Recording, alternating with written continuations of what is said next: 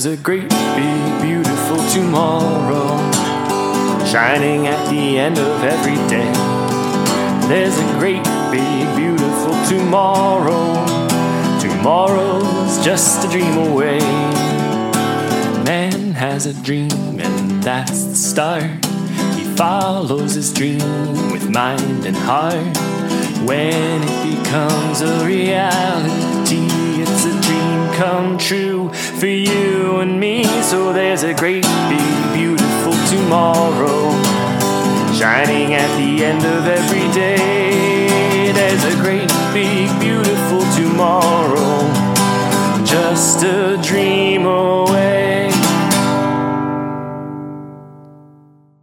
Hello and welcome to Dream with Mind and Heart. I'm Ryan Silberstein, and with me as always is Megan Bojarski. Hi. And we're your hosts through this chronological tour of every Disney movie ever. And as I have reminded people in real life recently when I brought this podcast up, yes, that includes all of the live action movies. Yes, even the ones that you've never heard of. And I think The Sword and the Rose is, we've talked about a couple of movies that I hadn't seen before, but I think The Sword and the Rose is the first movie on this list I had never heard of before until I put the list together for this schedule. And so we will tell you what The Sword and the Rose is actually about.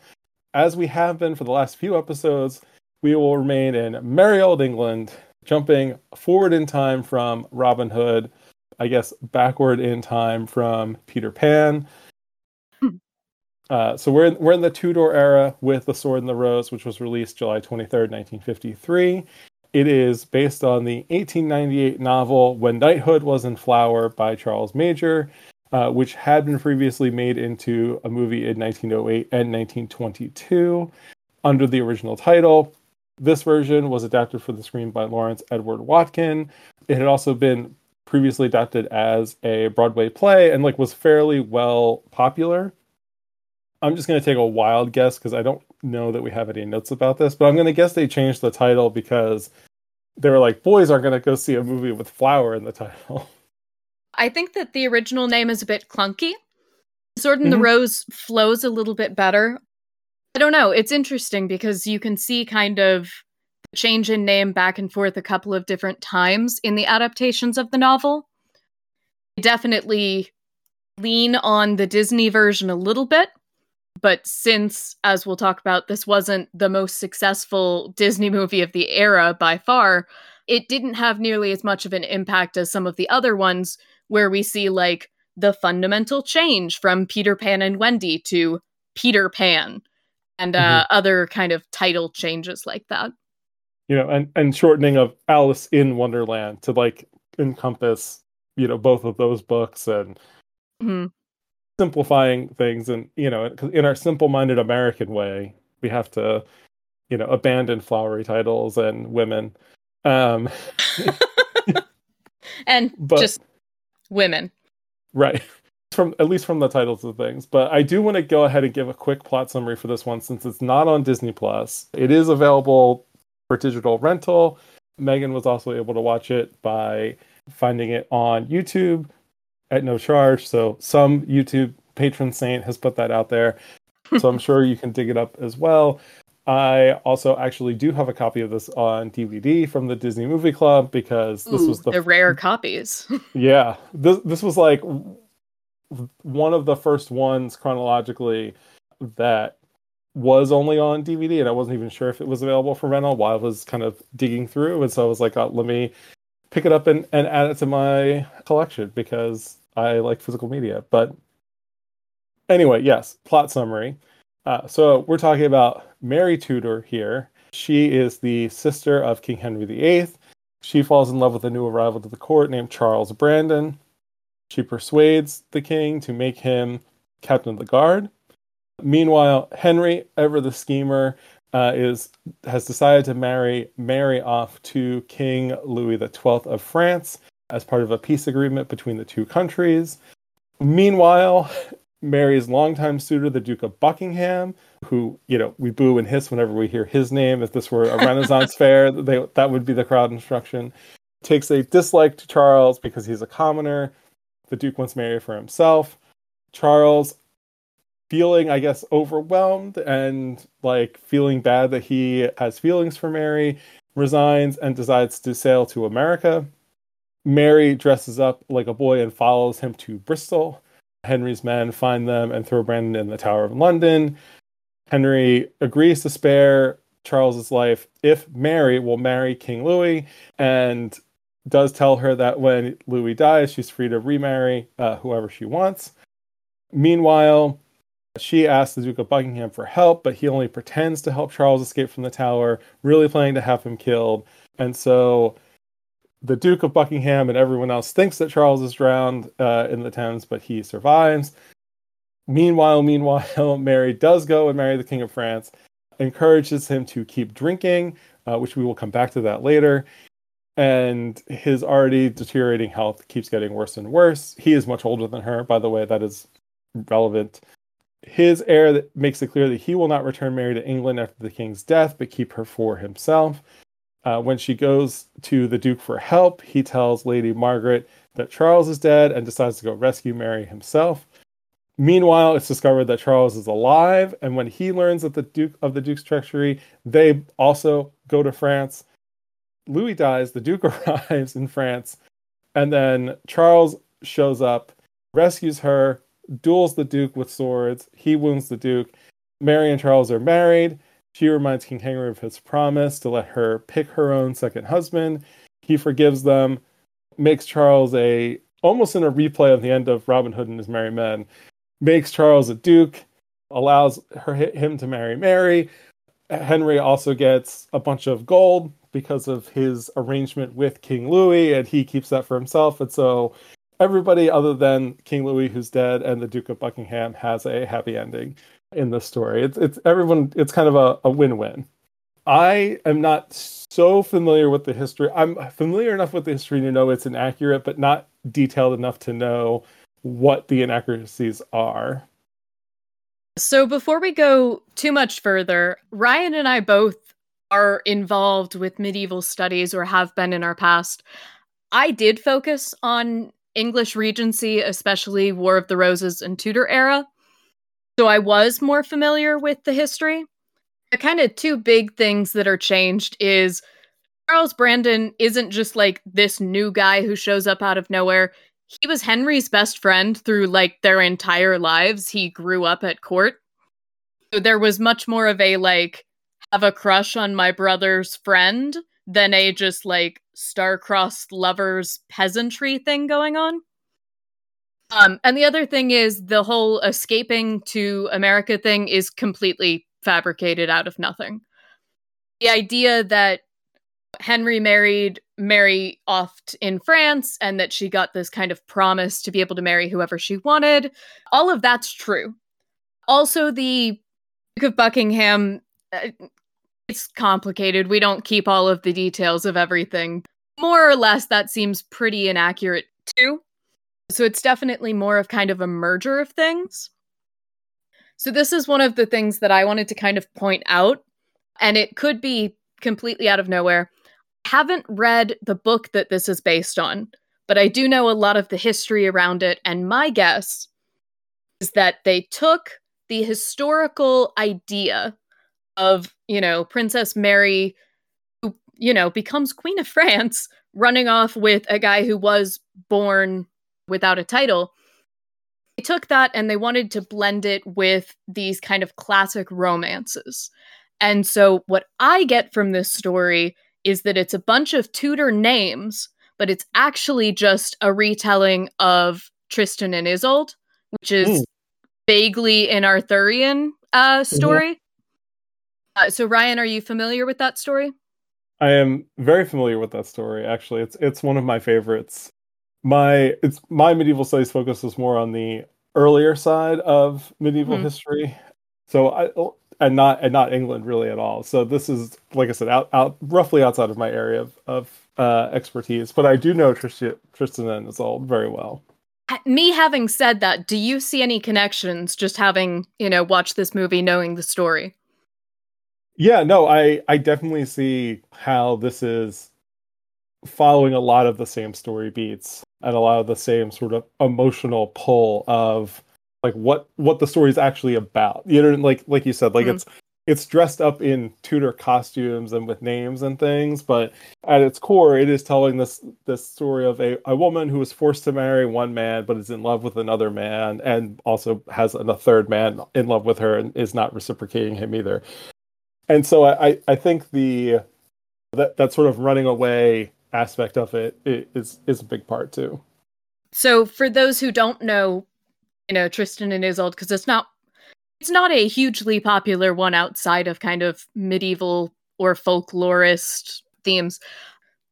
Tristan and Isolde, there's a lot of different versions, but they're in love with each other. Whether that's natural or not is debated. But she's married off to his uncle. So he's like, I love you, but I can't because this is wrong.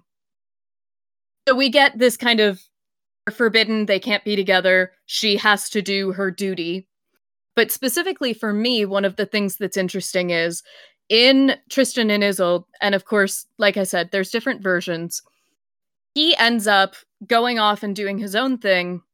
He gets married and basically says, I'm never going to sleep with my wife because I'm in love with another woman.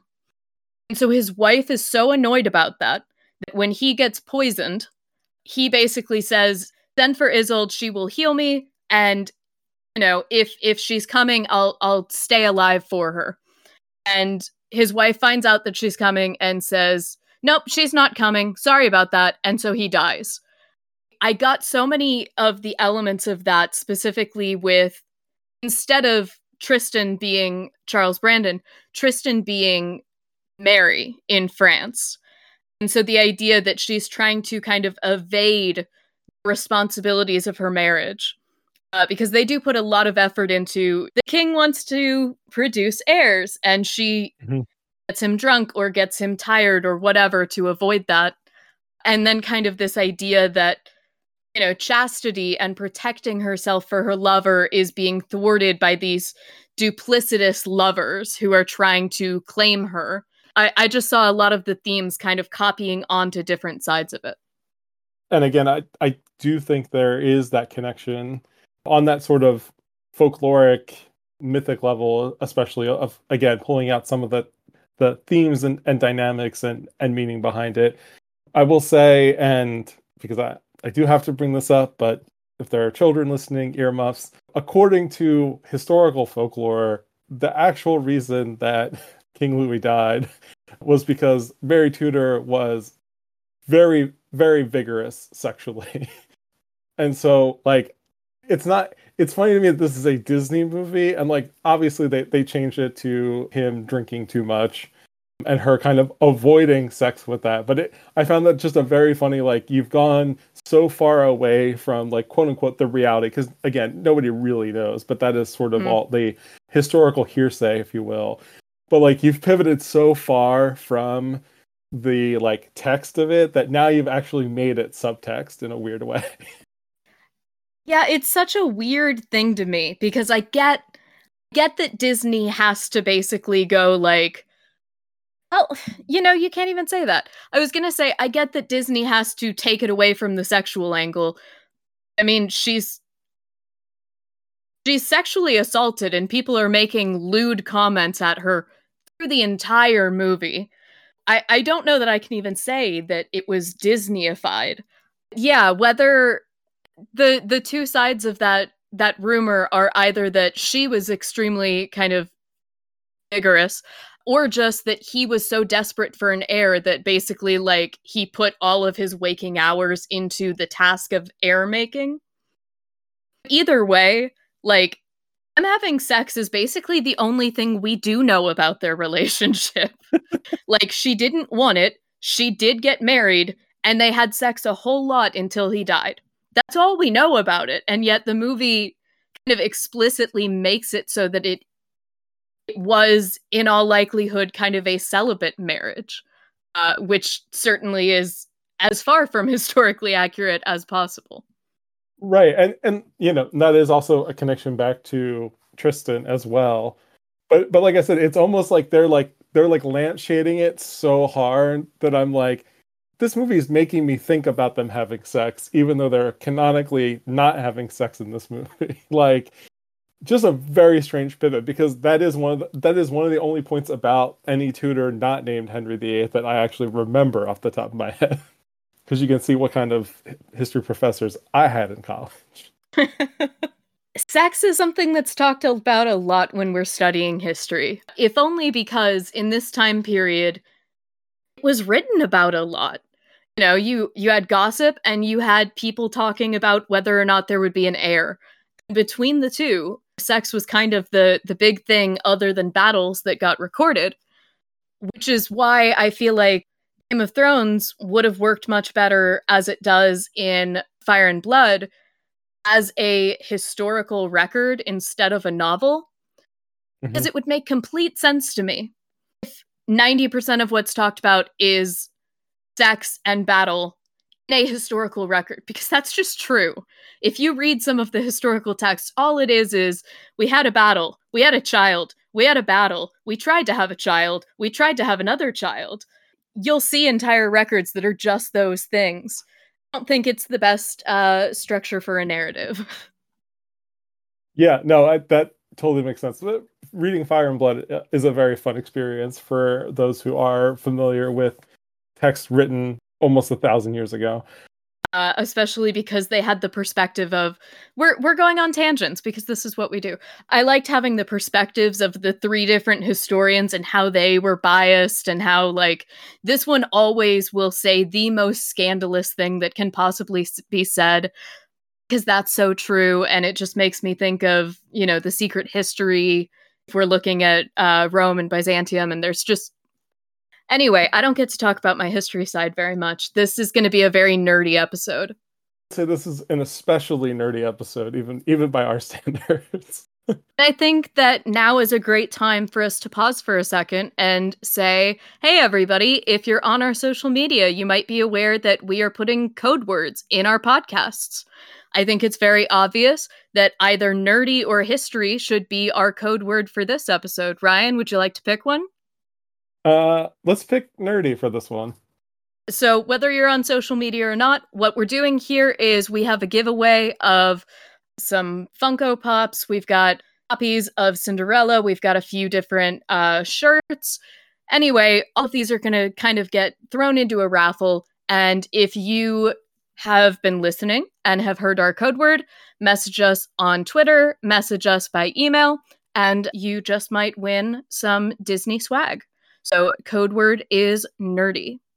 Yeah, and so continuing down that line, you know, we're still in this time period that I mean, I guess it's still the case today that Disney and other movie projects are, you know, really playing up how historically accurate they're going to be and how much research they've done. But apparently, you know, they spent months doing research for this movie, similar to how we talked about in the Robin Hood episode.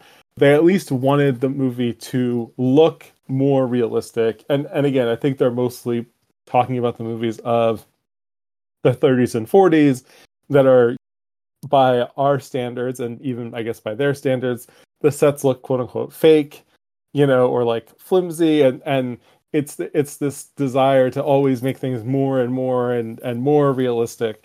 And so that's certainly here. The Dr. Charles Beard was a technical advisor. He was an expert in chivalric manners and English history. I'm sure he told them the actual history, and then in the interest of trying to make a better movie, they went with the changes that they were going to make. But, you know, I think they, at the very least, Dr. Charles Beard certainly told them the real deal history. I think that aesthetically, they probably were focused on doing things historically accurate.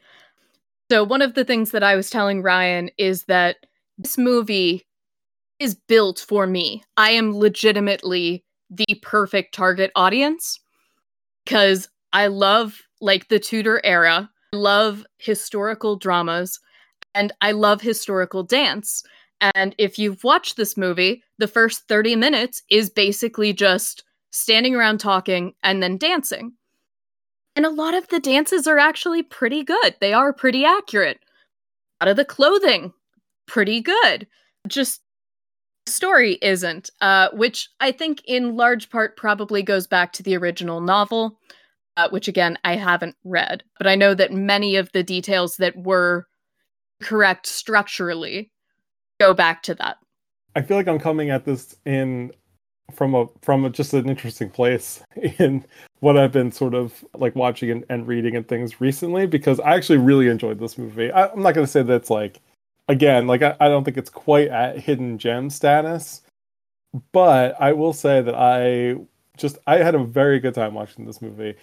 I think in part because I have been dipping a little bit further into romance as a genre and thinking about romance as a story type. And so I think that's part of why this worked for me, is because like some of that stuff is still new enough to me to the point where like if I recognize the like a trope that is like very common in romance shows and or movies and books and things, I'm still getting that like, oh, I recognize the thing. Like I'm, sort of learning the language of romance as a genre, because it's not something, being an American male raised, it's like the anathema to everything I'm supposed to like. And so, I'm coming to it late because it's just not something I was purposely exposed to, or, even the things that have those tropes in them, I wasn't thinking about them because that wasn't how I was processing those stories. And so, for me, given just my general affinity for medieval history, knowing that this is a Disney movie and, there are very few, it depends on what kinds of things scream realism to you in medieval stuff, especially because, obviously, like, sometimes you watch things, you're like, I just know everybody had terrible teeth and they smelled really bad. Yeah. But like all these people are still very attractive and very like, like kissable, which is not something I would say about people with, who have unfortunately like untreated teeth for their entire existence. I hope that we have a listener who like knows enough about medieval dentistry to tell me how wrong I am. Nothing would make me happier. But, so I think just thinking about it through that lens and just the way that this movie struck me, I had a really fun time watching it. Like I said, it's not anywhere near the best of the movies we've watched this season. I don't think it's as good of a movie as Robin Hood. Like, given the choice between the two, I'd probably watch Robin Hood again. But going in knowing this was going to be like about the sister of King Henry VIII and being like, okay, like we'll see what like I said, I had a good time. It didn't shock me, or like completely bowl me over, but I really enjoyed watching this one. I wanted to like this one. Like I've said before, I always do the research first, and the research more or less says that people think this is a really boring movie. And when I found it on YouTube, there were a bunch of comments of people saying how much they loved it. So I was optimistic going in. Unfortunately, I think for me, it was there were kind of two main things that bugged me. The first one was that I don't think that story-wise or actor-wise, there was the same degree of chemistry we saw in Robin Hood between our romantic leads. Like, I don't see any reason why Mary and Charles want to be together. They just, like, they bickered once, and then they were just, like, completely in love, willing to die for each other. And I dislike when that happens. I feel like there needs to be more build-up, and there wasn't very much in this. The other thing that I think bugged me a lot is the story wants you to believe Mary is very smart. Like this idea of kind of the clever woman who's manipulating things to her purposes. I think Henry says twice, if she was just born a man, she'd be an excellent general. But I kind of got late season Game of Thrones vibes off of it. The only reason one character seems smart is because the other characters are idiots, instead of a character actually being smart. Because Mary and Brandon both basically just were like, what if we just take France's money and don't do what they want? And Henry's just like, yeah, that's cool. And Mary's like, oh, and what if you, like, gave him a title and gave us a bunch of money and estates? And he's like, sure, yeah, let's do it. I didn't feel like she was like artful in getting that out of him. It just seemed like Henry was an idiot. You can't just, break a betrothal vow, take all of the money, and just be like, I'm sure France won't do anything in retaliation. Britain and France would go to war for literally no reason. This has been their history for, hundreds of years. So the idea of them just being like, this all works out rather swimmingly just makes no sense. I didn't think about that angle. Like, I didn't think about it in that way of Mary looking smart because the other characters are idiots. Even though I definitely, while watching it, I was like, God, these guys are all idiots. And again, maybe it just works on me. There is also the nostalgia factor for Glynis Johns because I watched Mary Poppins so often as a kid, and she plays Mrs. Banks, and so like even just hearing her voice and that sort of like that chipperness about her, like I was like all in on Mary at the beginning, and like again like seeing her young and again even though this movie sort of explicitly dodges some sexual things, there's a lot there is actually a lot of like sexual language and things. Like people get called hussies a bunch of times, like there is a lot of like sexually suggestive language, I would say, like G-rated suggestive, but like again like under the Disney brand more than I would have expected. Yeah, I definitely see that. Specifically the scene where Mary just like tricks Henry into basically making a bunch of men storm into her bedroom while she's naked, although she isn't, is kind of great. That might be my favorite scene in this movie, honestly. There's no reason for it. Oh, not at all. I love it, but she's just being petulant. It's not like she has a valid reason to be messing with him. I mean, it's her brother. That's reason enough. That's fair. And historically speaking, they were the closest siblings. He absolutely adored her. They spent a lot of time together. So the bickering works. Mm-hmm. I think for me, this is going to be the wildest way for me to phrase this.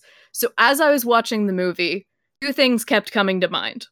First is, this movie wants to be Shakespeare, but it isn't. Mm-hmm. I mean, the cross-dressing, which of course we saw in Robin Hood as well, is very Shakespeare. The kind of, tricks of language, the mocking the king into not being able to sleep with Mary, all of that is very Shakespearean. I don't feel like the dialogue is good enough for the strategies it's using. And then the other thing that I'll bring up, and this is going to sound ridiculous, I really love reading fan fiction. And so I'm currently reading excellent fan fiction based on Game of Thrones. And I will share it with all of you. Essentially, the concept is based on the TV show when Arya Stark was Tywin Lannister's cupbearer. Which is this great moment because we see the two characters facing off. Essentially, the idea of the story is, what if he had known who she was, and how would that have changed the entire show? And it's been a very intriguing thing. It has many, many similar plot beats to this movie, oddly enough. And I just was reading this on a whim. They have really smart dialogue. And so when people get trapped into things, I really feel like, they can't see a way out and they're fighting and really intelligent. And in this one, it seemed like they were just like, you've outwitted me. I'm like, but how? They literally didn't do anything. They just told you what they wanted. I mean, there is also the scene in this movie where Henry's like, I need to have a private conference with my advisors. And they walk like 6 feet away in the same room into a more echoey alcove. So like, yeah, like I agree with you that they're going for Shakespearean. I also agree with, I think, the implication that it feels very stagey in a way, like theatrical stage, more than like Robin Hood felt more cinematic overall, and this feels more like a stage production for some reason. and again, this story has been a stage production in the past, so it is possible to do this story on the stage, but it feels a little more flat. I mean, it's a lot more indoor than Robin Hood was. Like Robin Hood, just like, being outside and actually shooting on location, and Robin and Little John are fighting on a log in actual water that's rippling by. Like that makes it feel more lavish and like I said, more cinematic for some reason. And this feels more, like a theatrical play. But your point about fan fiction, now I'm like, should we just recast historical inaccuracy as historical fan fiction? Oh, absolutely. I've been saying this for a while. My big argument when people are like, oh, fan fiction is, cringy and awful, is like, half of high literature is just historical or biblical fan fiction. And I can definitely see that. Just as a quick point for anybody who happens to be listening and is curious about this fan fiction I'm reading, it's called A Wolf Amongst Lions by Calypso, spelled with a Kallypso, not the traditional like Cal. A good title. It's a good title. It's a good story. But I definitely think that, if we go back to that Shakespearean idea, we see the idea of taking these historical figures and making them play the parts we want them to send the messages we want. It's all very real person fan fiction-y.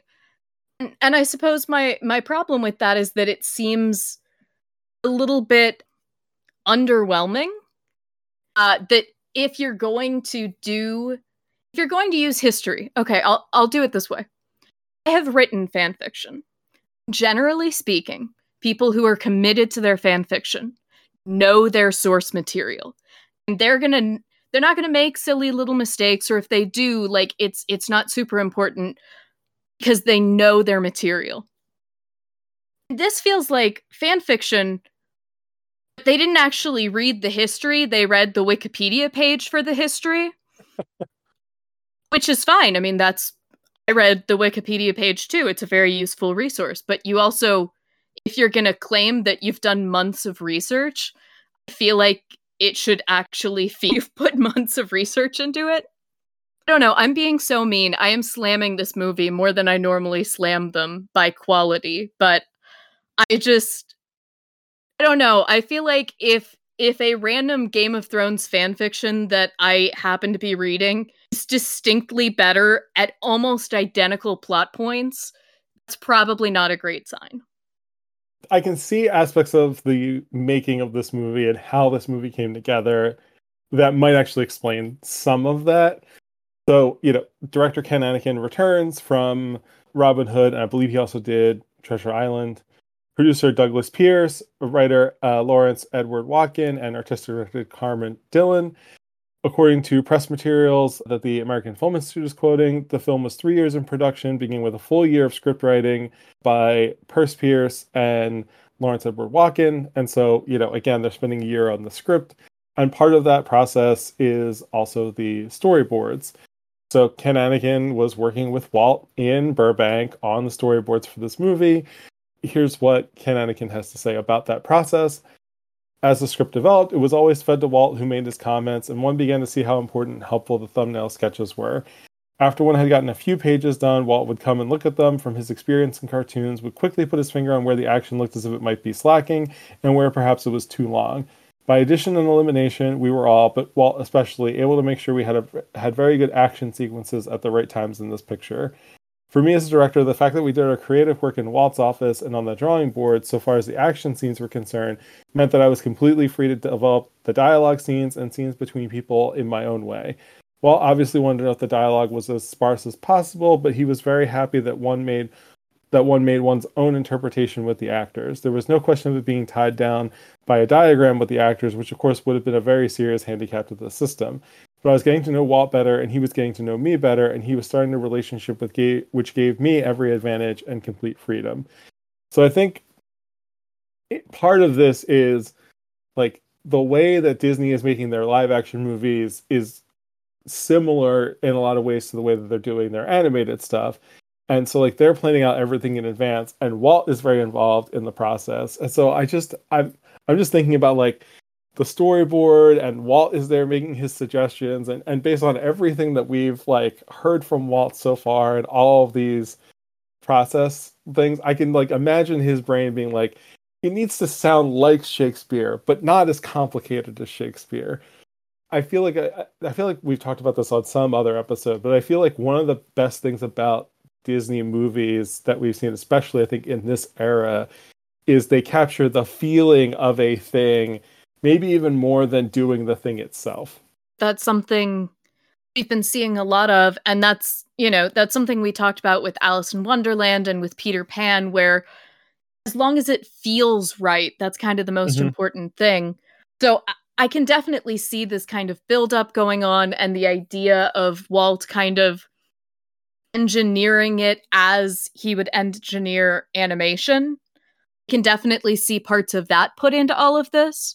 I'll say that one of the funniest sequences to me, and I feel so bad about this because they are unnecessarily rude to the King of France, but the idea that like Mary just like jumps up onto the horse and then they have him get ready, and not only is he on a platform, but he just like squats and puts his arms out and is carried onto the horse.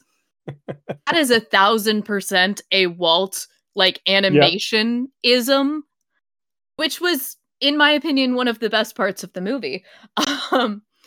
Because there were such great little bits thrown in here and there. I think the problem is, to me, it doesn't feel like Shakespeare, but more understandable. It just feels like something that's a little bit muddled. Like, instead of choosing to kind of go all in on the Shakespeare-ness or go all in on the modern, they kind of went in between. And in my personal opinion, I don't think that it worked. Completely understand if other people disagree. It felt like it was a little bit too much in the gray area. So it didn't really hit the right tone either way. I can definitely see that. And I feel like there is something, especially when you take in a work of fiction and it is connected to a thing that you are passionate about, there is that weird thing where like, it's like close enough to being like, the kind of thing you really want it to be. But then all of the like flaws in it like are that much more glaring because you're like, well, like if they just change this and then this and this and this, and you end up with a really long list of things. But if it was like more over the top, it would be easier to be like, oh yes, this is like a silly version of this, and therefore I can enjoy it that way. Yeah, I guess if they had just had better written dialogue, I think this would have been a slam dunk. The dialogue doesn't always work quite right for me. And so as much as it has kind of the Shakespearean feeling and certainly a Shakespearean plot, I mean, it almost has the exact same structure as several Shakespeare plays. It doesn't have the language, and the language is what has made Shakespeare last so long. So either do a parody or do a straight run, but if you don't do Shakespeare properly, that just looks like you don't know how to do Shakespeare properly. Now that I'm thinking back to watching it, it may also be that like this movie just struck me as really funny, and so a lot of the stuff where it's like, you've outsmarted me, like I probably took to be just funny on like whether intentional or not, like I just took it as a comedic kind of like. Again, like I don't know. Like I said, I feel like I had a good time with this movie in part because there was a lot of humor in it, and maybe it was just more than I was expecting. But a lot of this actually did strike me as funny. I'm not trying to tell you not to like this movie. I guess I'm trying to share my side of it, not be like, you must hate this movie because I was bored. But I think that, like you said, the production has a lot to do with it. So Anakin actually wrote a book called So You Want to Be a Director? And one of the things that he had shared from it was, I'd learned on Robin Hood that if you agreed to work for Walt, you must sublimate some of your own opinions and judgments and faithfully try to interpret the master's vision. He paid well, provided wonderful sets, actors, and costumes, and clearly knew what his public wanted. every time he came onto the set and concentrated on what I was doing, he would pick out something which might be elaborated or improved on. Always something no one else had thought of. This was part of his showbiz genius. And I think that kind of comes back to, the tug of war, I think, between kind of how you took this film and how I did. I guess to me, I didn't think of this as a Disney film. I thought of this as a not great history film. Whereas if you try to take it from the perspective of a Disney movie, you're looking for those beats, and you really do enjoy her showing him up with the, like, I said I was indisposed, and you're gonna barge into the bedroom, and the various little jokes they throw in at the king's expense. I think it kind of comes down to that perhaps battle of wills on the project, that Anakin might have done a better historical movie. Walt might have done a better adaptation of it. I think kind of between the two of them, they both hit some really good marks and missed some, to me, fairly significant marks. And I think that's, again, where I get the sense that this was, to some extent, maybe like what we talked about with Peter Pan and with Alice in Wonderland, ironically, because there were only kind of two major forces, another too many cooks situation, where you didn't have one genius in the room, you had two, and you couldn't really execute either of them, which of course was something we've talked about before, that who was it that Walt had hired them to write up a script, I think for Alice in Wonderland, and then he left after like 5 days. Was that Aldous Huxley? Yep. And he storms out, and there's a couple stories like this of people being hired and within, a week or a month just basically being like, Walt's a control freak and I'm a genius and I'm not going to let him, there's a quote from one of them that's just, there's not enough room for two geniuses in the room. And I think that this film is a representation of them trying to have two geniuses in the room. I'm not trying to necessarily convince you into liking this movie more. And I'm glad that we have, two different perspectives on it. But no, I think there is definitely a push-pull. And I think you're right. I think thinking about it as a Disney movie does change your expectations for it and push it in a certain way. And that may have hit me slightly differently. I think one thing we can probably both agree on is, I talked about how it's mostly indoors, so it doesn't have the same feel as Robin Hood, but the painted sets and backdrops and mats are incredible in this movie, and it looks really good still. It really holds up with how it looks, and I hope eventually this does get a nice high definition release, just at least we can see more of these backgrounds. They were all done by Peter Ellenshaw. There were 62 in total, and the success of this movie and the ones that he worked on before earned Ellenshaw what would be a lifetime contract with the studio. Essentially, if he wanted to work with them, they wanted to work with him, and so he would come back again and again to do more and more of these backdrops, and I'm sure his is a name that we will talk about again in the future. Again, Ken Anakin, there's a quote for him about Walt specifically had the picture designed in such a way to use the maximum number of painted mats. In fact, we used 62 in all, and it allowed us to give the picture a much broader suite visually than it would have without. I got very taken up with this technique and continued to use it on later pictures, but I almost had to train new artists myself and to pass on to them the sort of tricks that I thought Peter Ellenshaw relied on. But Peter just knew how to modify reality to make it look even realer than real. And so I really like the fact that Ellenshaw gets this lifetime contract and Anakin's like, man, I really like the way that looks. Nobody else knows how to do it. I can't do it myself, but I'm trying to train people up on how to do this technique. And I just think it's really cool that, even with the struggles about Walt having so much control over things and making so many decisions, that there were things that he took forward with him, when he was not working with Disney any longer. That kind of quote really vibes to me with, that early Disney era where somebody would do something cool and Walt would just be like, okay, everybody's got to learn that now. We need to retrain everybody to just know how to do the best of the best because these are just cool things. And of course, we see less of that as Walt's trying to, keep the budget down. It's a very kind of similar mentality that Anakin took of like, oh man, Disney did something right here. And, he had talked about that. I work with Walt because he gives me good people. Mm-hmm. To have something like that where he's just like, okay, I can have the best actors, I can have the best script, but I mean, an image like that is something I can't just make up. I can't shoot a new camera angle to do something, that impressive. I think the fact that there was a lifetime contract basically put into here, and there's some discussion about what that actually means. It seems to have been a fairly informal thing, more of a Walt loved the guy rather than a like they had it down in the books kind of thing. Although one never knows, is really interesting because Walt picked favorites and then would get mad at them and would want them gone. People could really kind of rise high and fall just as far in Walt's eyes.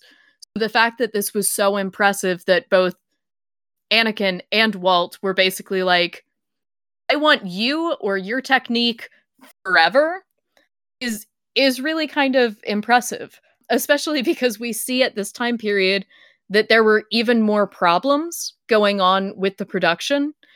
We start to have these kind of things aren't working. We need to, make sure we have the right kind of people, but you're perfect. You get life. All the money, all the accolades. Everybody else we kind of hate. I say that because there was a strike, or it was called a go slow strike at the studio, which was not appreciated very much by Walt because, of course, he never liked strikes or rules or people telling him what to do. From the research I've been able to do, some of that had to do with basically, labor laws in a similar manner to what we're seeing right now with things like Twitter or X. Basically, Walt's like, well, this is what I say goes, and them going, hey, we're in another country, and that doesn't fly here. I think we see a little bit of that going on here.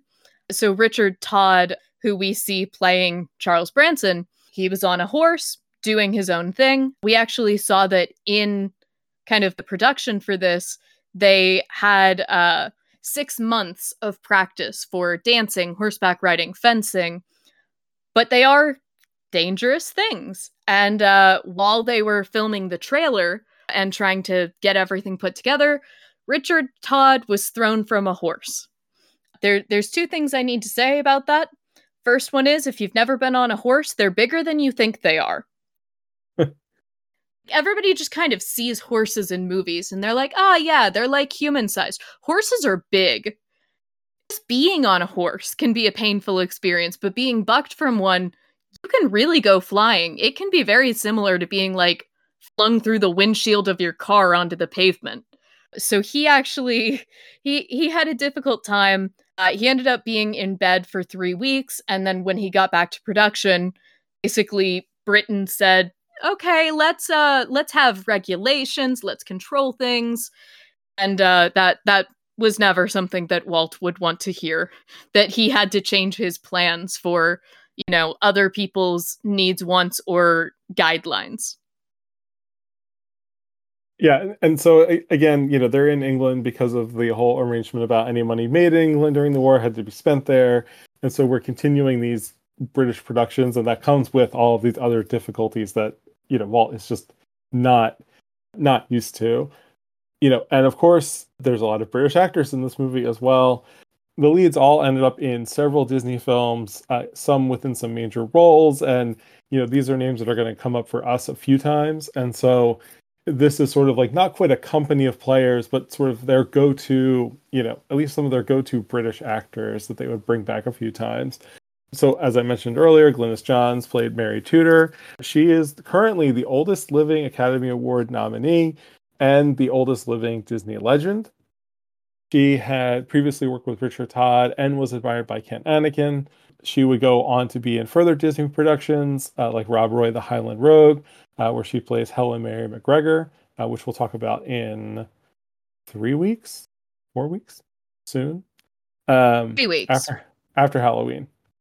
Yeah, again, as I mentioned before, she was in Mary Poppins as Mrs. Banks, although originally she thought she was going to be cast in the title role.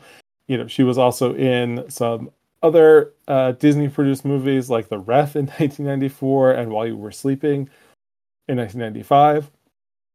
She was named a Disney Legend in 1998. And again, her voice is just like iconic in my head. Like, it's so distinct that like I recognize her voice even before I recognize her face. It's kind of funny. So from what I had been reading, she basically had signed on with Disney for Mary Poppins. And then more or less, as they were about to start filming, found out that she wasn't Mary Poppins, which is baffling to me, thinking about like, how was that not in your contract? It was very similar to some of the things we've seen with the animators, where she kind of storms up to Walt and is like, "How dare you? Do you know who I am? I'm amazing." And he's like, "No, you are." She's like, how could you? Wait a minute, you agreed with me?"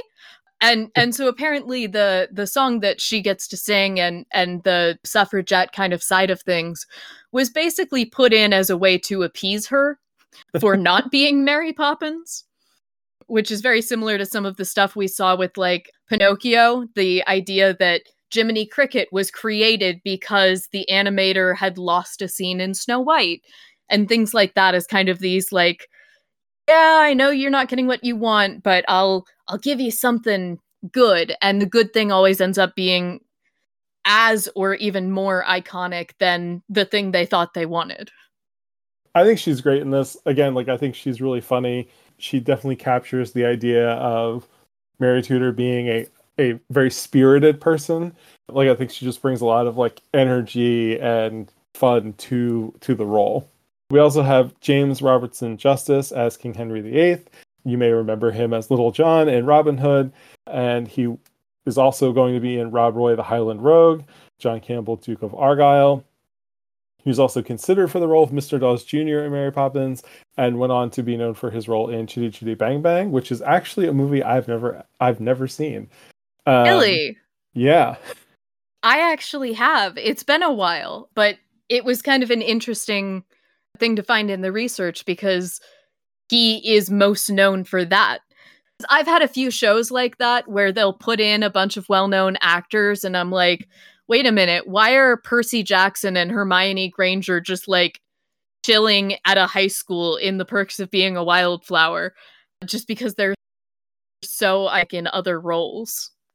That's one of those weird gaps that for some reason I've never seen that movie. My dad used to sing one of the songs all the time. But yeah, so I did not recognize him, unfortunately. Richard Todd is Charles Branson. He was previously Robin Hood in Robin Hood that we talked about. He is also the lead in Rob Roy, The Highland Rogue. Spoiler alert. He was also named a Disney Legend in 2002, which I say good for him, because even though nobody talks about these movies that he's in, I feel like they are impactful in shaping things that we'll see going forward in the future. I don't find him super memorable as an actor. Like, I don't think he's bad, but he is kind of like a Sam Worthington, just kind of like generic white guy type actor. Yeah, I could see him being like one of the Chris's in the modern era. Yeah. My thing is, I understand that as an actor you want to have multiple roles. I don't begrudge any actor that at all. And Richard Todd got, leading roles in 3 major movies. He did plenty of stuff outside of Disney. But I thought he was so perfect as Robin. I almost think it would have been better for him to not be in these other 2 movies. Because in this movie, he's just a guy. Whereas in Robin Hood, I felt like he was the guy. Yeah. And I think that because he did 3 movies that were all British, that were all kind of adventure-y, instead of being Robin Hood, he is that guy who's in Disney British movies, which is a little less of a successful title, I guess.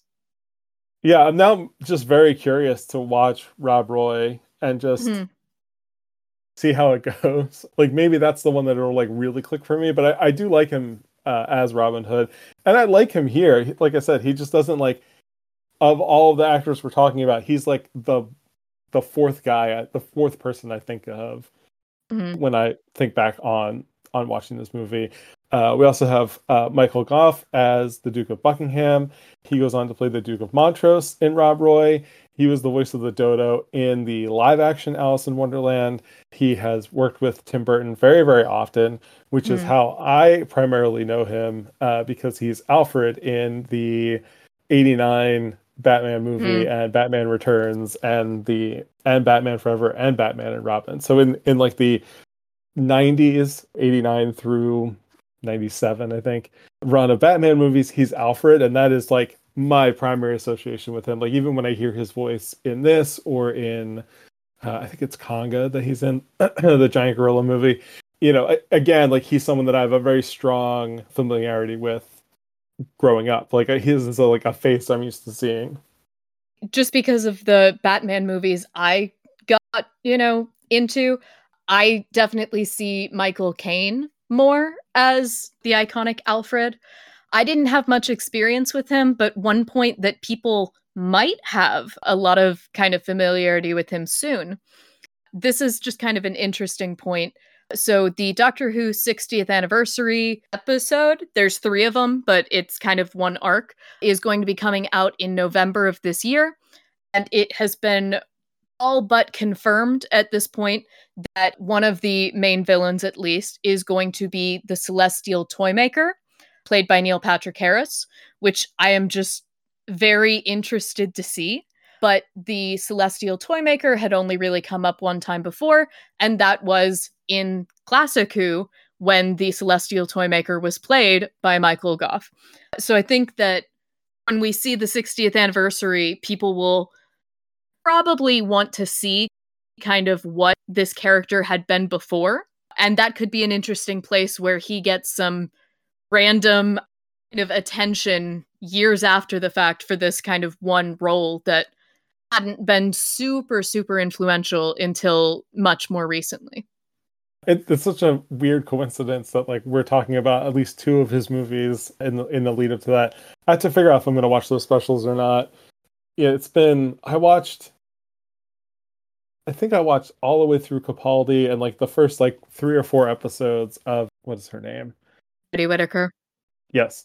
I knew it was Jodie, and I could not remember what her last name was. And none of it was bad per se. Oh, it gets there. Yeah, I struggled to hold on through Capaldi, and if it wasn't him in that lead role, just because I really like watching him act, I wouldn't have made it all the way through. And I don't think Jodie Whittaker is a bad doctor, but I watched like those first couple episodes, and I was like, I'm just not feeling it. And so now it's been 5 years or more since I've really like watched any Doctor Who, because I haven't gone back to older stuff either. So I've watched all of it. There's definitely some good ones in Jodie Whittaker's era. I think it's much more a problem of the writing than a problem of the actress. There's like a serious, campy line that Doctor Who has always kind of been on both sides of, and I think it definitely lost the balance a lot in the recent years.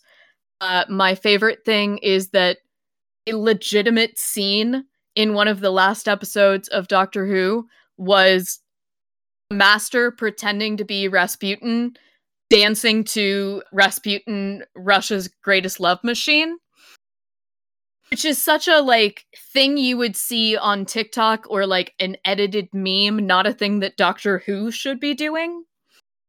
We did warn you guys that this would be a very nerdy episode.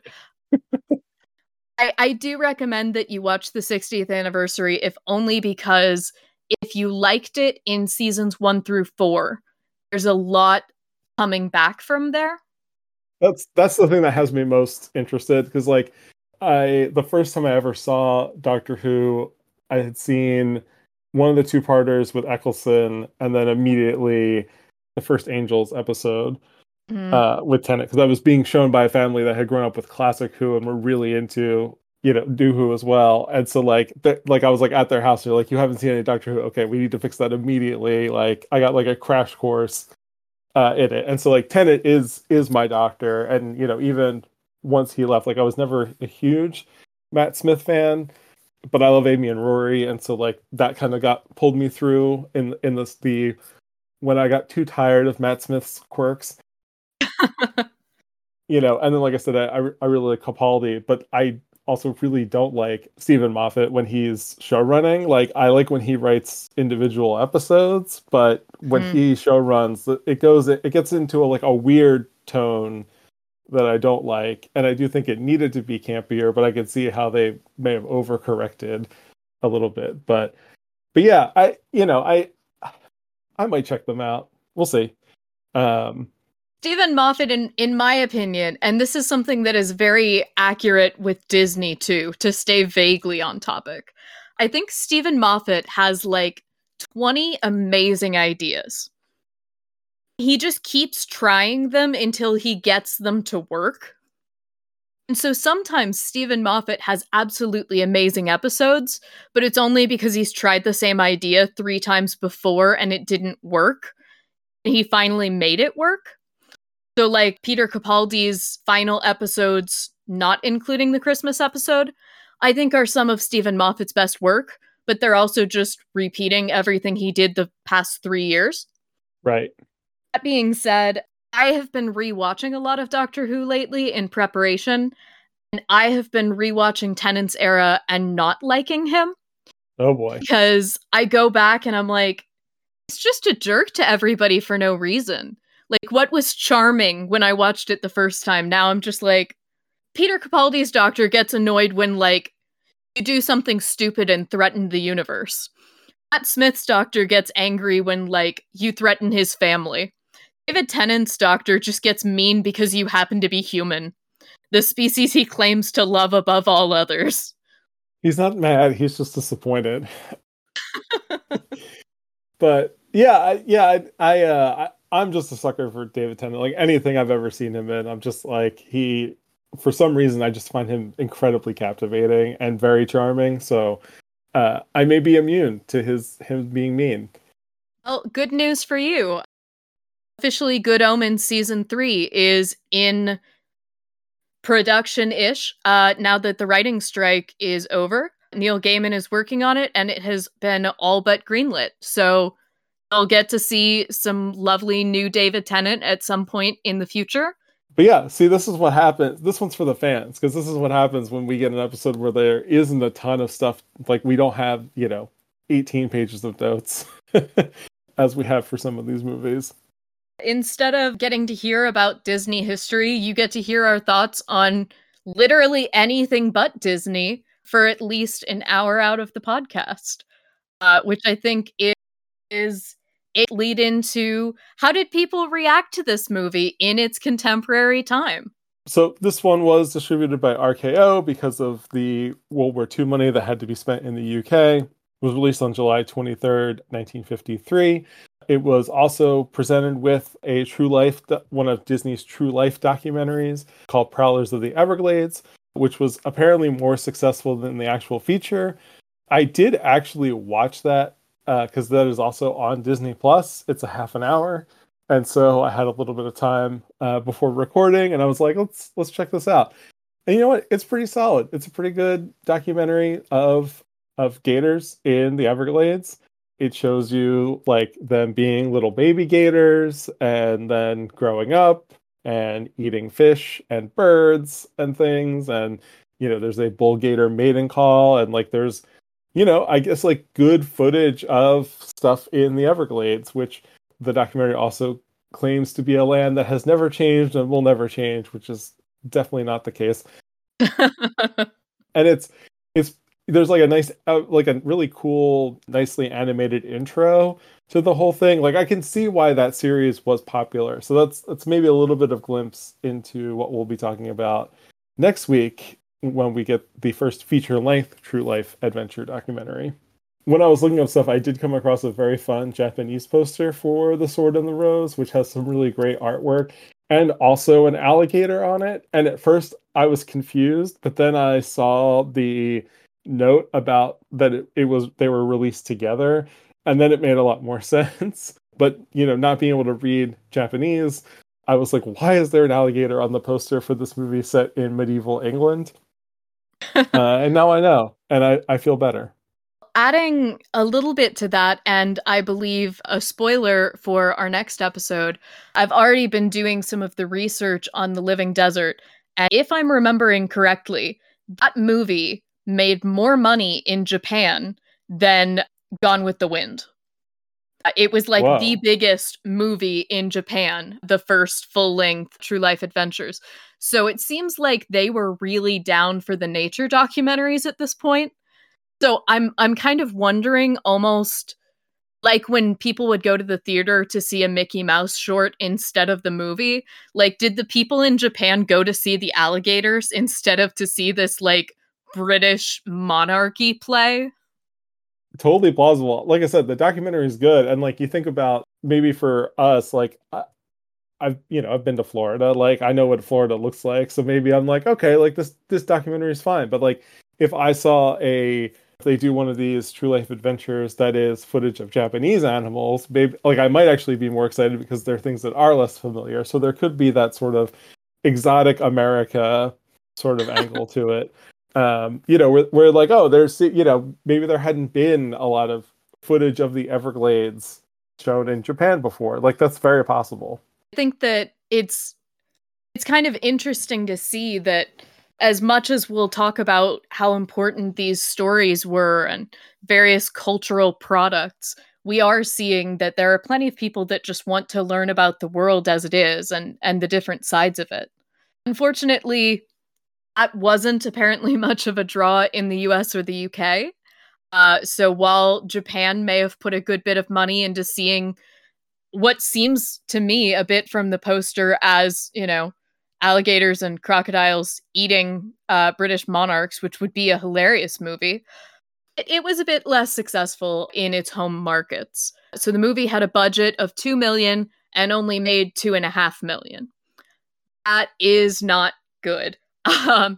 This was considered a box office failure and really one of the first failures of this kind of post-war era where they were starting to get back into the groove of things. And it started to make Walt really question whether this formula that had really worked with Treasure Island and Robin Hood was actually going to work. The film didn't do terribly well in the US and UK, and it was kind of seen as boring from the average viewer and wildly inaccurate by the historians, which brings kind of this point of, what changed. So Walt maybe thought, okay, these British stories are working. Why didn't this one work? But the book, play, and silent film versions were all huge successes. So by all rights, the combination of the cast and crew of these previous Disney British films and this extremely popular story should have been a success, and it just wasn't. And I think that kind of comes back to this kind of tug-of-war of its good parts and its bad parts that we've been doing this whole episode. And again, this could be totally skewed from where we are sitting in time in 2023. But I think of like Treasure Island, Robin Hood, and then when Knighthood was in flower, and I'm like, one of these things is not like the others. And, unless I'm wildly underestimating how popular this book was in the 1950s, like you're comparing this story to two of the most popular, like, kids' adventure stories that have ever been written in the English language. Mm-hmm. And the novel was published in 1898. We talked about there was a stage version, there's a 1908 version, a 1922 version, and then a 1953 version. And it's almost like maybe there was a reason that there was 30 years between those two, that nobody in all of the movies that Hollywood had made in this time, like nobody had gone and thought to readapt this. And it doesn't sound like there was a huge issue with the rights or anything. And so like, and it also hasn't been adapted since, as far as I can tell. And so like maybe this is just one of those stories that that like fell out of favor, and Walt, being behind the times as he sort of often was, just didn't realize it. From the research that I did, there's a few interpretations of similar things, not specifically adaptations of this book, but adaptations of this time period. I know that currently one of the biggest kind of Tudor historical fiction writers is Philippa Gregory. And she had, I believe, Star's miniseries, The White Queen, The White Princess, and then The Spanish Princess, which are focused on the War of the Roses. And so we kind of see people are interested in that again now with those kinds of things and with the Tudors, which actually did show this arc, called her Princess Margaret instead of Mary, who was another of Henry's sisters, but they just kind of glommed them together. So I think there is interest in it, but this book's version in particular just didn't seem to be working in the post-war period. Yeah, and so I think that could very well... Yeah, and again, I will also say, I don't think it's as good as those other two movies, but I think, it's not, in my mind, it's not so dramatically worse that people were like, oh, I don't want to bother to see it. Like, I think you could sell a version of this movie, but again, I think maybe it's just not as familiar, or maybe it's just not as kid friendly. Like, both Robin Hood is a youngish character. He's not a kid like Jim Hawkins in Treasure Island, but like, this is a movie about adults. No Mary's actual age at the time of the events, but all of the, like, these characters all presented as adults, sort of making adult decisions. She was actually 18, which, historically speaking, she was pretty old. I mean, she had passed the time that she could have been married off accurately. She was still very young. It's definitely more of like a young adult, new adult kind of thing rather than a kid's story.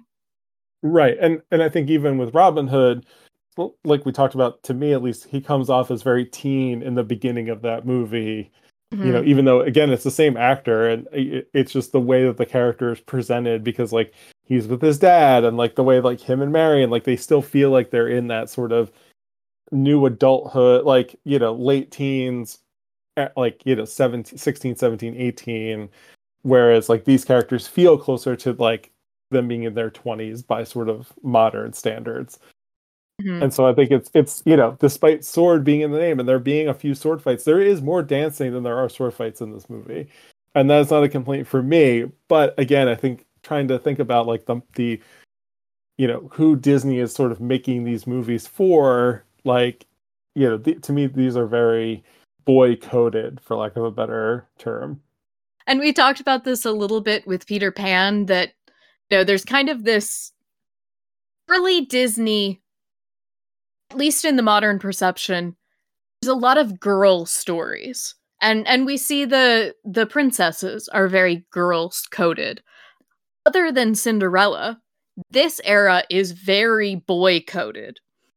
And so, Peter Pan is a story all about motherhood, yet Wendy is kind of pushed off to the side. This felt like the story was supposed to be about Mary, but they didn't know how to write it by a female perspective. So they wrote a woman as written by men, which is not interesting to men or women. And I think that kind of became a problem where it doesn't feel boy-coded like the other movies of the time. Because like we said, it's romance, it's dancing. It's not necessarily an effective girl-coded, like, this is not a chick flick. This is not, the movie that girls drag their boyfriends to either. And so I think instead of being an everyman movie, it kind of becomes a no man's movie because it can't figure out who its audience is supposed to be. Maybe it's a dad movie. It might be a dad movie. That's totally possible. If so, the dads were not fighting for it. Our legacy section here is, I think, the smallest legacy section we've ever had. So according to D23, it aired on television in 1956. as When Knighthood Was in Flower, interestingly enough. And then it was released on video in 1985 and 1993. And that's it. Leonard Maltin claimed it was one of his favorites when he kind of provided an introduction to it in 2018. And that's it. That's the legacy of this movie. I couldn't find anything about it literally looking on Disney's own website. And that tells you how little legacy it really has within and beyond Disney. Yeah, and again, I think it being an adaptation of a book that's not particularly well known at this point, because I'd never heard of I hadn't heard of this movie, and I hadn't even heard of the book the movie was based on prior to doing the research for this podcast. And I think that just says a lot. Like, I don't think it's ignored so much as just forgotten. One thing I did want to ask you about is I kept going back and forth on, and again, this may also have something to do with my take on this movie as being a little bit lighter and more comedic than I think the way that it landed for you. But I couldn't tell if they were just like being sexist or if it was supposed to be like old-timey sexism. Like, I think it was both. Because it was so over the top where I was like, okay, like they're really throwing on that like silly woman angle to all of these things that are happening, but it kind of feels like they're in on the joke, but like it's also really convincing. I think for me it kind of goes back to the movie wants me to believe that Mary is very smart. It doesn't ever show me Mary being very smart.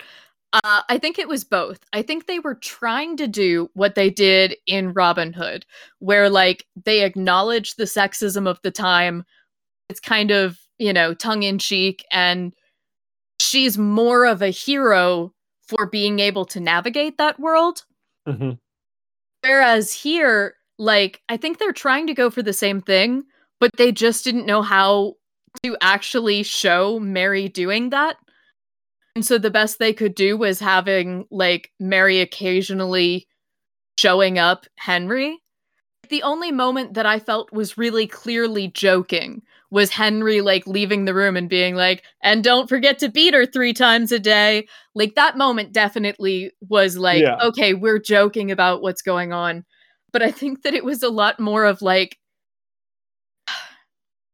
so I think that, like, one of the things we talk about, especially in, like, book publishing is, like, can you, or should you can do whatever you want. Should you, write a black character if you aren't black? Should you write a gay character if you aren't gay? And the kind of consensus is, yes, you absolutely can write that character, but you shouldn't, like, write a book about experiencing racism if you've never experienced racism. Mm-hmm. And I think for this movie, it's kind of a similar vein where they were really trying to write a story about a woman being controlled by the men around her seeking agency, but it was written exclusively by men who have no idea what that is like. And that's kind of my perspective on where the sexism lies. I think they were really trying to be progressive with it, but because they didn't actually know what it was like to be a woman whose life is controlled by other people, they actually made it more sexist in the process. Again, not having really any concrete proof of this, I'm gonna blame Walt for this one. Like, I can just like picture him on set, and they're shooting the movie, and like Walt seems like in this role the most annoying kind of person who like doesn't have anything to offer or to add, but is only like, oh, you know what, you should really do that a little bit differently. And I can just imagine him, sort of, and again, to your point, not doing it consciously, but him trying to like add gags to the movie and just like give feedback here and there, and kind of putting his fingerprints all over it. I can sort of see how it would morph even closer to that, where like, it's, I think we can say that it's, we can give the benefit of the doubt in terms of the intention behind what they were trying to do, but they couldn't even understand how they weren't doing it correctly. Mm-hmm.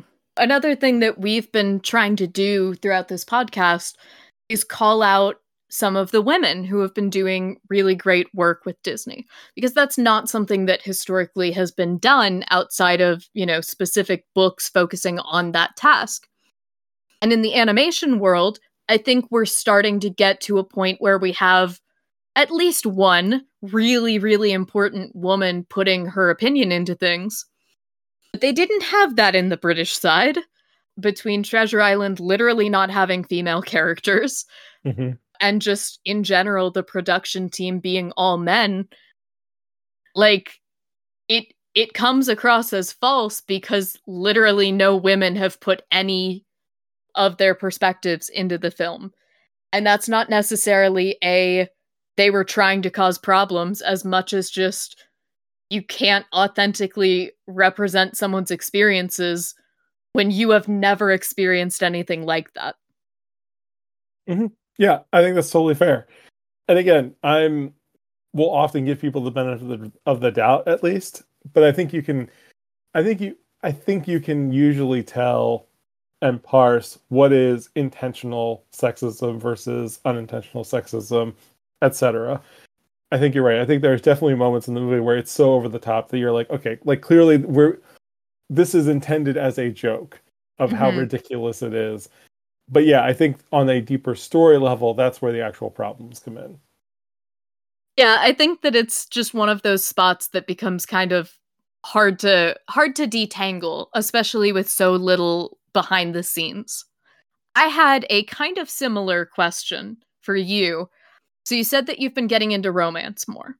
Mm-hmm. And so something that I've always found interesting with romance, especially historically speaking, is looking at what they do with the other man or the other woman. So like in the 90s, we get a lot of like the other man is always cheating. The other woman is probably talking about how ugly he is behind her back and is talking about how she just wants his money. Like they deeply vilify the woman that the man is currently dating or the man that the woman is currently dating to justify these two characters getting together. Because technically in most romance movies, the main couple is cheating. It's okay if the other person's a terrible person. And it was interesting to see that, not with Buckingham, who was, clearly kind of a bad guy, but with the King of France. Because he didn't do anything wrong. Like, I get that he is a creepy old man and she is 18 and doesn't want to be married to him. I completely acknowledge at least the modern sensibility that is wrong. But, like, realistically, he is a monarch. He married a royal. This is very normal. The money was paid. The women were exchanged. I'm not saying it's good, but like the standard of the time happened. And he is expecting her to sleep with him, which is her job.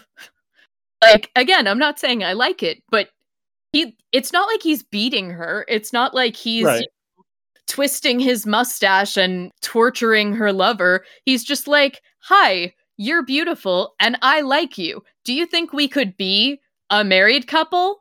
And she's like, nah, I think I'm going to get you really drunk and try and make you fall off your horse so that you die already. And it was interesting because I feel like they didn't villainize him as the other man. He just was an obstacle, which actually made me feel bad for him.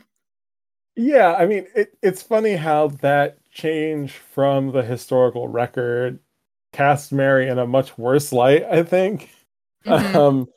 Like, I don't think the movie is saying that she out and out murdered him. But, like, she had a favorable outcome. It's one of those, like, borderline cases where it's like a manslaughter charge. It's not like she didn't poison the wine or push him out a window or something. She didn't like actively like pull the trigger, for lack of a better term. But she was certainly like increasing his chance of risk. So like, and in the historical version, like it was just more of a byproduct of he just couldn't keep going anymore, which I think casts it again in just a much different light for Mary and like what we think of her as a person. I think that, I think there's kind of two things happening. I think that number one, we didn't need Buckingham and the King of France. If they had just kind of blended them, not that there's a great way to do that, or like, and they can't do this in a Disney movie. I fully acknowledge that. And they can't do this in a 1950s movie. But if they had gone the House of the Dragon way and shown like him bedding her and how distinctly uncomfortable and unwanted that is, and it's empowering for her to be like subtly trying to kill him. Right. I think back to the CW Mary Queen of Scots show Reign. There's a great line at one point where the mom says, I can't stop you from getting married, but I can certainly make you a widow. And that's such a like great thread through historical like perspectives of women taking the agency back. I'm not saying that like women should just always kill their husbands, but like it is a trope throughout real life and historical narratives. Because he didn't do anything, I feel bad about it. Because literally from the first moment, like what we see is the French ambassador is like, based on her picture, he thinks it'll be a love match. And, we think this is going to be great. And he sees her and he's like, oh, you're so beautiful. Oh, if you're not comfortable with the party, we can go back. Yes, he wants to have sex with her. I'm not denying that that is a thing. But she just married him. That's not an unreasonable expectation. And she just is just casually trying to kill him through overexertion. And from the very get-go, her perspective is like, I just have to wait it out until he dies, and then I can get what I want. And that was just such an interesting thing to me, given that romance movies, and especially rom-coms, have to eliminate the other woman or the other man in some way. That instead of making him a bad guy that we can root for her to take out, or instead of giving them a little bit of peace and then just having, he dies naturally, whatever, they're just like, yeah, she wants him dead, and he just exists, and he's kind of pitiful, and I don't know. I felt like it could have been an interesting place to see some of those romance genre tropes put to use. Yeah, because I guess they just settle on like good old fashioned like older people are gross, and like that's reason enough for him to die, is that he is old and looks feeble, and she is young and very energetic, and that's reason enough that old people are gross and she should be able to marry for love. Feels very much like a sort of that modern romance overlaid on the actual historical record, which again makes sense for when the book was written. I don't necessarily have a problem with it, because again, whether we're talking modern or historical, it's not like this was a good situation. She was forced into it. Mm-hmm. He's more than, her father's age. This is a gross, bad situation. But they just played it as like, haha, stupid old man. And that just didn't seem necessary. But yeah, like I said, overall, I had a fun time with this movie. Again, it's not one that I'm going to like go back to or be like, oh my God, guys, I just discovered this movie, on the podcast we're doing. It's amazing. Like no one's seen it. It's great. Now, that would be far overselling how much I actually enjoyed this movie. I had a pleasant time watching it. But yeah, I don't really have any other thoughts that I think we need to cover. So I'm good if you're good, Megan. Yeah, I mean, just to sum up my thoughts, I didn't really enjoy watching it. I've had more fun talking about it. I think just as I watched it, I kept thinking of other things that had done this concept better. And I think that's the general kind of vibe of it. And that's going to be something that gets talked about. When we watched Robin Hood, I thought Robin Hood was really good, but somebody who's watched a bunch of Robin Hood movies might not. Mm-hmm. I will say, if anybody, feels the need to watch this movie, gets really bored, especially in the last half of it. If you just take it to 1.25 speed, the sword fights are really funny because they're so hilariously bad to begin with that when they're like high speed, it's that much funnier. So if you find yourself falling more on my side of the spectrum than Ryan's on whether this is an enjoyable movie, and if you feel the need to watch along with us, the changing of speed certainly is an effective way to make it a more fun movie. Yeah, I will say, I fully acknowledge that the dancing in this movie is much better done than the sword fighting in this movie. And that if we hadn't gotten some good sword fighting in Robin Hood, I would be disappointed. To touch on the dancing for 1 second, they did a decent job with, like, these are historical dances. I don't know that they're the dances from this time period, but they are historical dances. I do find it kind of hilarious that they're like, oh my god, it's this new dance. It's scandalous, but it's amazing. It's one step. Yeah. They like rock back, rock forward, swing in the air. And then they just kept doing that for like 2 minutes. That's not how dances work. There would be other steps and movements, but I just found it hilarious that they were all so excited by this one dance move that they just keep twirling like that for minutes.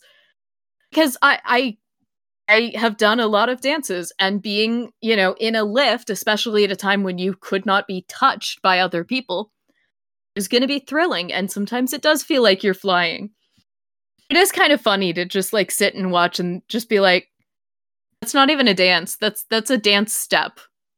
It's one move.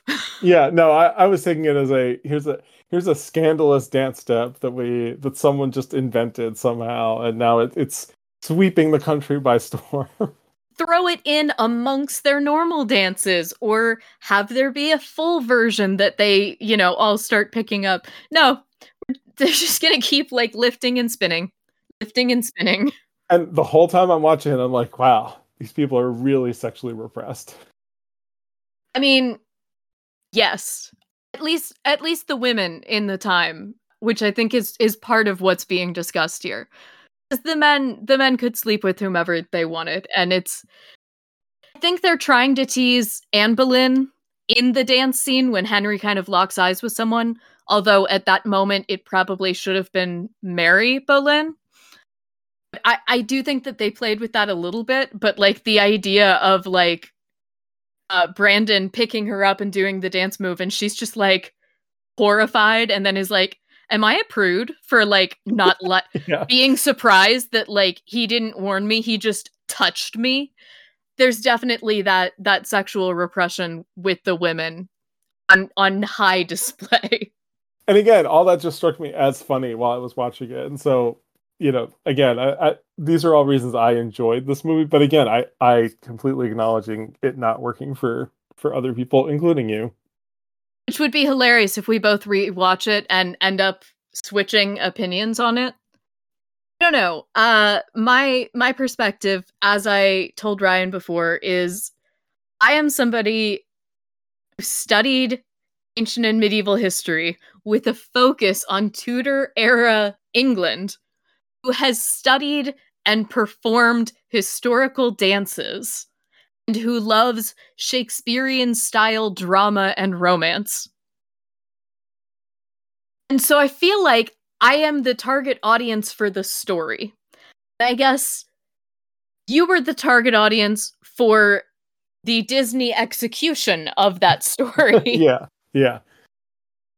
And that may be where it all comes down. Yeah, you might just be a little bit too close to the, like, not the source material because you haven't read the book, but the historical basis for the source material. Because I will admit, there are movies I cannot watch because they are so bad. And my friends and I will frequently put on a historical fiction movie just to mock the inaccuracies. It's a very fun thing for us to do. So trying to take this seriously, I think, may have been my downfall. You know, I think we're going to be able to continue to play with some of that coming up. Next time on Dream with Mind and Heart, we're going to be heading off to our first true life adventure as we journey into the living desert. And one of the things that I know we'll talk about then is this clash of genre again, because it's a documentary. They're going to have I think they have birds or reptiles that start dancing because they edit it like they would edit a comic or a cartoon instead of like they would a documentary. Yeah, I'm very curious to see how we both react to that. Our listeners can find out in just a week. And we'll find out as we go through this one. It's going to be fun to see how this kind of fact fiction animation logic balance is managed by Disney in these upcoming films. So definitely check that out. Don't forget that we had a code word in this episode. You can email us that code word or any other thoughts and questions you may have at dreamwithmindandheart@gmail.com. Follow us on Twitter, DreamMindHeart. I made sure that our DMs are open if you would like to send us questions, comments, code words, and then on our Instagram at DreamWithMindandHeart. As always, thanks to Rosalie Kicks for our artwork, Honey Badger's Folk for our theme song, and our lovely editor, Tessa Suela.